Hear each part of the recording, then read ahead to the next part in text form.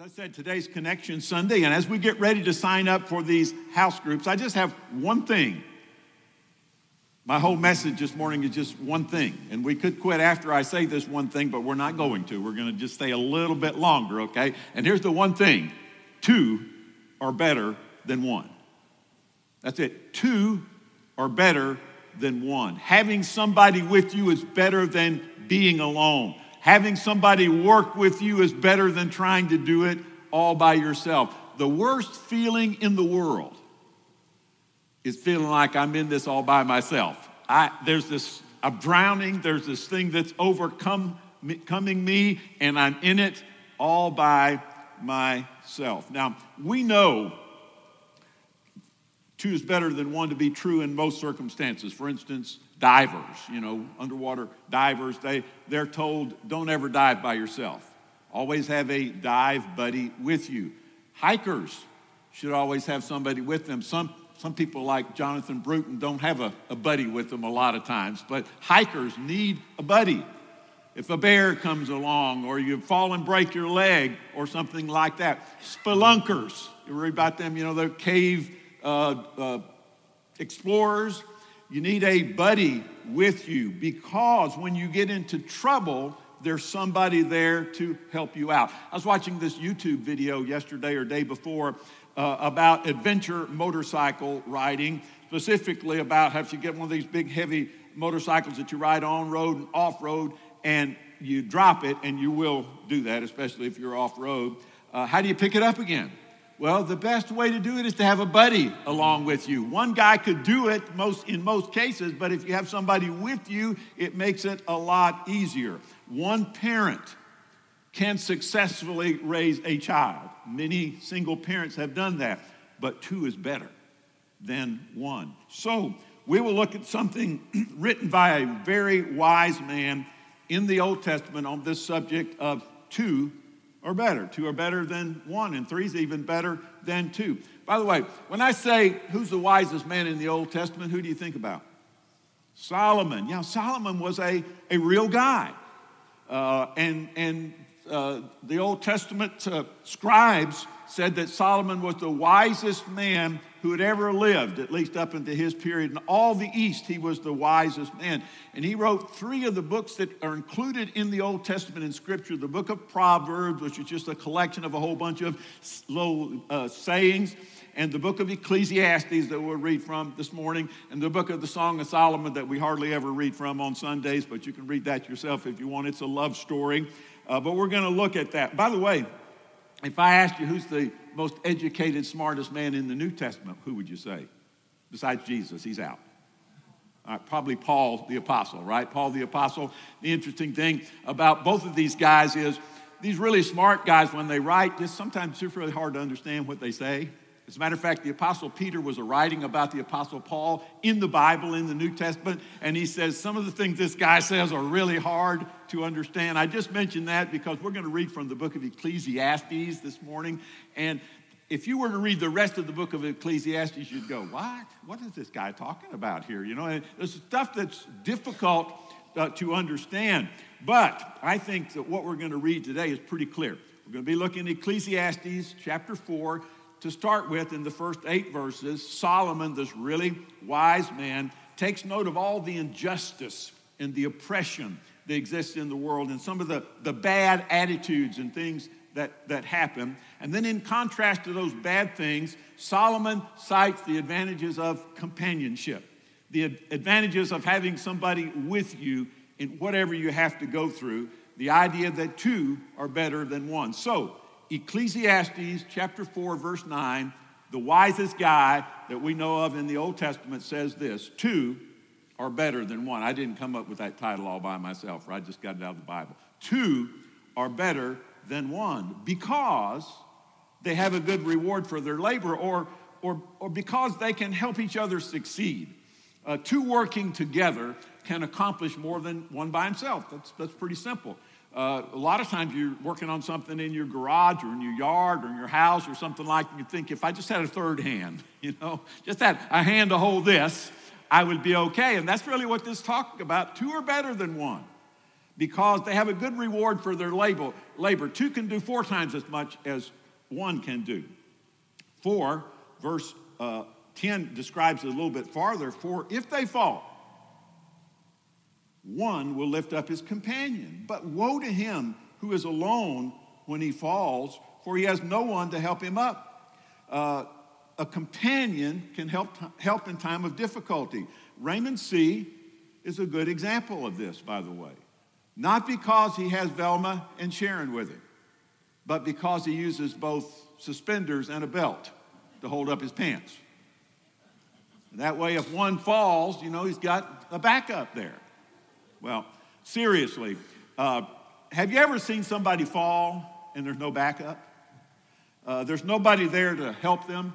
The wise man says, but woe to him who falls. But pity the guy who falls. Pity the woman who falls, and there's nobody there to help her back up again. I was watching commercials this week on television, and there's a commercial about there's a lady and there's a long, narrow staircase, and she's lying on the floor on the bottom, and her laundry scattered all over the place. And of course, it's the help, I've fallen and I can't get up thing, because she doesn't have the button to push, right? She's all alone and she's got no help there. Have you ever seen someone fall financially and there's nobody to pick them up? Some of those folks end up living on the street. Have you ever seen somebody fall morally and there's nobody there to help them back up again? Here's a question. We all need some help sometimes, so we need to ask ourselves, each one of us, this particular question right here. Who feels free to ask me this question, are you okay? And if I say I'm fine, they don't accept that because they know it's not true. Then and they have earned the right in my life, and they know me well enough, and I know they're not pointing their finger at me. And I know they're not going to tell anybody else all of my business or anything else. I know they're just interested in me.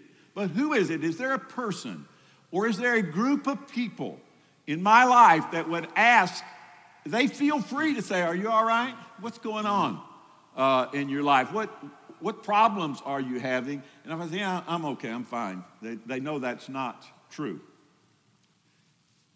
There needs to be that kind of person in our life. Verse 11, we're continuing to read here in the wise man. Verse 11, again, he says, if two lie down together, they will keep warm, but how can one be warm alone? This is kind of describing ancient travelers, and the fact that we give comfort in time of need. And then verse 12, though one may be overpowered by another. Again, we've got ancient travelers, and if one person is traveling alone, he could be attacked. One can be overwhelmed. That's a better word, overpowered.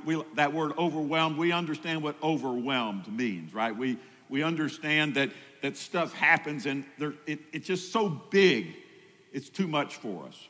Though one may be overpowered by another, two can withstand him, and a threefold cord is not quickly broken. Or a person standing alone can be attacked and defeated, but two can stand back to back and hold off a lot, right?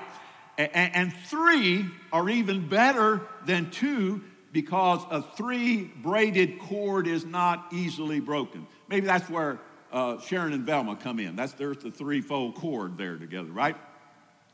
Though one may be overwhelmed, two can walk it together, and three is even better. At some point in life, each of us has been overwhelmed. My quick story here that my family doesn't like me to tell, but it's my story. 3 years and 9 months ago today, on the 16th day of January 2015, they slit my chest open from Dan to Beersheba, as they say, from up here to down here, disconnected my heart, did 6 bypass grafts while my heart was not beating for an hour and a half, and then they hooked it back up again, and it started beating again. Now, I was pretty much overwhelmed by that. I couldn't do much after that particular thing happened. And so my small group and my church came to my assistance. I didn't try to remember everything that everybody did, but I remember Rusty. He's with his stepfather today. Rusty came over my house and fertilized my grass for me because I couldn't get behind that fertilizer, and he did that. He came over and started my motorcycle up for me to be sure it would be in good shape when I was able to do that again. We had a guy by the name of Josh Stacy around here then, and he took care of the Sunday evening services. Todd took care of the Sunday morning services. And by the way, I was working as hard as I could to get back, but I was overwhelmed. I could only do certain things. So Sunday number 1 after my surgery, I was still in the hospital, just out of intensive care. Sunday number 2, I was still at home, barely able to get around. Sunday number 3, I came and sat right there, but I could hardly had enough strength to say anything to anybody. Sunday number 4, and by the way, a few of you came up to me, but most of you stayed back because you realized, and Sunday number 4, I was back there. Sunday number 5, we got that stool. Now, wasn't that one. It was one similar to that, had a wooden top to it, and set it right here, and I began to preach again, but I couldn't do what I had done before. I made it back, but I made it because you were here for me. And by the way, I didn't ever hear of anybody saying, that guy's broken. Let's get us a guy that's not broken. As far as I know, no, somebody might have said that, but as far as I know, everybody just said, let's help this guy get back to where he was before. Let's gather around him and let's do for him what he cannot do for himself. And let's carry the load that he can't carry for himself. And I kept getting paid and gradually coming back and doing more and more. And you kept doing your jobs and you kept doing extra things because you cared about me and because you supported me. 2 are better than 1, and 3 is even better than that, and 4, 5, 6, 7, 8, 9, 10 is even better than that. Our efforts and our benefits can't be confined even to just 2 people. We need a little group around us because at some point in time, every one of us needs some somebodies around us. Or I've used this phrase, some people with some skin on around us. I've used that phrase before because years ago I heard this story about this little girl. And her daddy took her into the bedroom at night, putting her to bed. And she was scared of the dark. Anybody? I've been scared of the dark plenty of times in my life. And he said, well, you don't have to worry about anything because Jesus is here with you. And she said, where is he? I don't see him. And she said, I need some people with skin on around me to help out. And we do. We do. God designed us that way. We need some people with some skin on around us. And that leads me to 3 little simple thoughts I want to give you today about group life. And the first one is this. We do have God around us. God has promised never to leave us. And that he was always going to be there. Sometimes I feel like God is there. Sometimes I don't feel like God is there. But God has promised never to leave us. I love the advice given by the writer of the book of Hebrews in the New Testament when he said this, Hebrews 13:5, let the way you live your life be without covetousness, and be content with such things as you have, for he himself, God himself has said this, I will never leave you nor forsake you. Now just stopping there for a minute, covetousness, let the way you live your life be without covetousness. Covetousness, or the love of money, doesn't mean you want to improve yourself. It means always wanting something more because you look around and you see what other people have. Always wanting what somebody else has. It's not about getting what we need. It's about basically the writer here saying, quit looking around. Quit comparing yourself to other people. Comparing is one of the worst things that you can possibly do, comparing yourself to other people. You can look and say, I'm just as smart as she is, maybe smarter. I work just as hard as she does, maybe harder. I've sacrificed just as much as she has, maybe more. Therefore, I deserve what she has. That's what the writer's saying. Don't do that. Don't do that. Instead, let your conduct be without covetousness. Be content with such things as you had. In other words, what that means is appreciate what you have. Enjoy it. People have enjoyed and appreciated a whole lot less than what you have. Appreciate it. Enjoy what you have. Thank God for it. And don't always be thinking I deserve something better than this. Maybe you do. And maybe you will. But put that out of your mind. Just appreciate. Look around, appreciate what you have. And then for he himself, do that because God has said, I'll never leave you, forsake you. That is, or forsake you. That is, trust God who is always there. That doesn't mean everything is always good. Sometimes things are kind of bad. Doesn't mean everything's going to go our way. Because I said we're broken people. We live in a broken world. There's unfair stuff that happens in this world. There's bad stuff that happens in this world. There's stuff that's hard that happens in this world. But don't be looking around. Don't make yourself miserable all the time by saying, I deserve more than this. Start by appreciating what you have and trusting God. So verse 6 says, we may boldly say, the Lord is my helper. I will not fear. What can man do to me? Well, man can do quite a bit. He can cheat you, can lie to you, he can steal from you, he can kill you.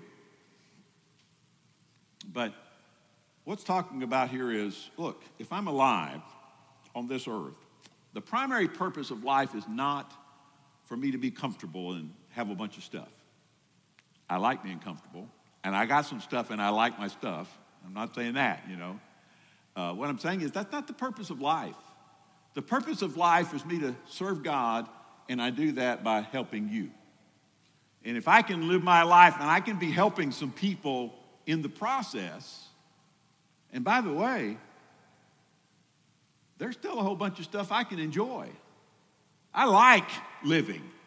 I enjoy a bunch of stuff while I'm living, and I get to help people in the process. I don't have as much as a lot of people have. There's a whole bunch of people that live in bigger houses and drive nicer cars and have bigger bank accounts and have better prepared for retirement and all that kind of stuff than me. I don't need to be looking around at those people. I can appreciate what I have. And you know what? If I die, guess what? I'll be with Jesus. I'm going to heaven. No doubt about that in my mind. Good times here, in spite of the fact there's a bunch of bad stuff that happens. A bunch of it. God's still with me. God still loves me. I can still help other people. And when I die, I go to heaven. So, here's the idea. God says, I'll never leave you, forsake you. And God made a lot of other promises in the Bible, like he would meet our needs. As long as we put him first and serve him, he will meet our needs. But that doesn't mean that we can do life with God only. So number one, God has promised to never leave us. But number two, we still need each other. And that's by God's design. God didn't design us just you and God alone in the wilderness. God designed you to need other people. We still need each other by God's design. We spent the whole month, last month, the month of August, talking about how that God blesses us so that we can bless others. He gives us wealth and talent and time so we can help others. He comforts us so we can comfort others. 2 are better than 1, and 3 are even better than 2. And Jesus said this in the New Testament, for where 2 or 3 are gathered together in my name, I am there in the midst, or I'm right there in the middle of that group of 2 or 3 people. Well, hey, isn't he with me when I'm alone? Yeah, he is. But this passage, by the way, specifically refers to church. The binding and loosing of the local body of Christ. It's, if you read through it, Jesus was saying, if you have a problem with your brother or your sister in Christ, you do this to try to work it out, and then you do this to try to work it out, and then you take it to the church, and it talks about binding and loosing power of the church. And here's what this is about from our perspective today. We need each other, and we need each other in a church way. And when we assemble with each other in a church way, God is with us in a special way. And we need him. We need to be together, and we need God as we're together. We can survive alone. Any one of us can. You might think you can't, but you can. We can survive alone, but we cannot thrive alone. We can believe in God alone, but we can't serve God alone. We think we're doing pretty well as long as things are going well. But when things start going badly. We realize that we need each other. Being in a small group has the potential to keep us from being overwhelmed, overloaded, crumbling beneath the load. Think about this. On our own, here's what we tend to do. On our own, we tend to drift away from God. On our own, we don't decide, phooey on you, God. I'm going to go over here and live for the devil. That's not what we do. On our own, we drift. Little by little, we don't drift toward God, we drift away from God. On our own, we drift away from doing the right thing. On our own, we drift away from making good decisions, and we tend to make more and more bad decisions on our own. Have you ever been around, and maybe you have children, so your children are a certain age, and you're around somebody that had a little bit younger children, and you look at them and they're being too harsh with those children, or they're not disciplining those children at all, and you see trouble coming. You can say, I can tell you something about that. Or have you been around a couple who were buying things they shouldn't have been buying, or generally just abusing their money, using it improperly, and you can see trouble coming, right? Have you ever been around a husband who's belittling his wife publicly, or a wife who's talking down to her husband publicly, and you can see trouble coming? Now, if you're in a group, or if you're in group life, hopefully somebody in the group will find the right over time, will earn the right with you over time to put their arm around you and say to you, I need to tell you something that I can see coming in your life. And if somebody like that comes up to you, you need to listen to what they say, because God made us for each other. There are things I can't see about me, and there are things that you can't see about you. Now, here's the fact of the matter. 5-year-olds think they know everything, right? 15-year-olds think they know everything. 25-year-olds think they know everything. We all think we know everything about ourselves, more than anybody else knows about ourselves, but we don't. We're blind to some things. We can't see some stuff, so listen. If God puts somebody like that in your life, and they have gained your trust, not somebody just off the street coming in pointing a finger at you, but they've gained your trust. God designed us to need each other, so listen to what they have to say. Here's the way the Apostle Paul put it, Galatians chapter 6. He wrote this. This is in the New International Version, because I think it's easier to understand. It says the same thing other versions do. Brothers and sisters, if someone is caught in a sin, you who live by the Spirit should restore that person gently. Don't kick them while they're down, but help that person back up. But second half of that verse says, watch yourselves, or you also may be tempted. Go into it with the wrong kind of an attitude, some kind of a I'm holier than you, better than you kind of an attitude. You're liable to be down as well. Verse 2, carry each other's burdens, and in this way you will fulfill the law of Christ. A couple verses later, the apostle writes, carry your own load. And here he says, carry each other's burdens. What are we talking about? Well, we're all responsible for ourselves. And you can't just sit around waiting for somebody else to take care of you. You got to go out and you got to be responsible for yourself. There's stuff you need to do. But sometimes the load is so heavy, we're overwhelmed. 2 are better than 1. 3 is even better than 2. In that case, that's when your group comes around you and puts their arms around you and says, let me help you with that load.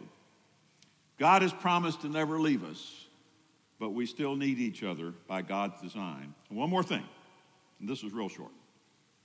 If you wait until you need it, you won't have it. Now, group life is like retirement savings. If you wait, you won't have it when you need it. You got to store it up ahead of time, right? What we mean by that is you can't wait to get in your trouble and then look for your group. The group life has to be there all along, because you get in trouble and you think, I got no group. I got no second person here. I got nobody to help me. The church can and should immediately express care and compassion for people. But community, the real coming together, takes time, and that's what we have to work on. So think about this. What kind of a difference? I don't know what your life has been like, but what kind of a difference would your life be if your parents had been a part of this group that just came together and helped them make good decisions all the time? And what would it be like for your children and your descendants if you have a group that gathers around you and helps you make right decisions, and when you fall down, they help pick you up, and you keep each other going in the right direction? What difference would it make in their life? Two are better than one, because if one fall down, the other can lift him up. And if one is overwhelmed, two can stand back to back and fend off anything that happens. And three is even better than two. And Jesus said, where two or three are gathered together in my name, there am I in the middle, right in among the group. We need church life. We need group life. We need to care for each other in that way. And when we do gather together like that, not only do we have each other, and not only do we have God, but we have God in a special way with us. Two are better than one. I don't care how tough the one is. I don't care how independent the one is. Two are better than one. Bow your heads with me. Father, I know you're here today, and I thank you for that. Help us to understand that no one of us knows everything. We're not always right all the time. We need somebody to say, hey, how are you doing today? I see something in your life. Let me help you with that. Grant us your grace. Thank you for always being present with us. We love you and thank you in Jesus' name. Amen. Please stand.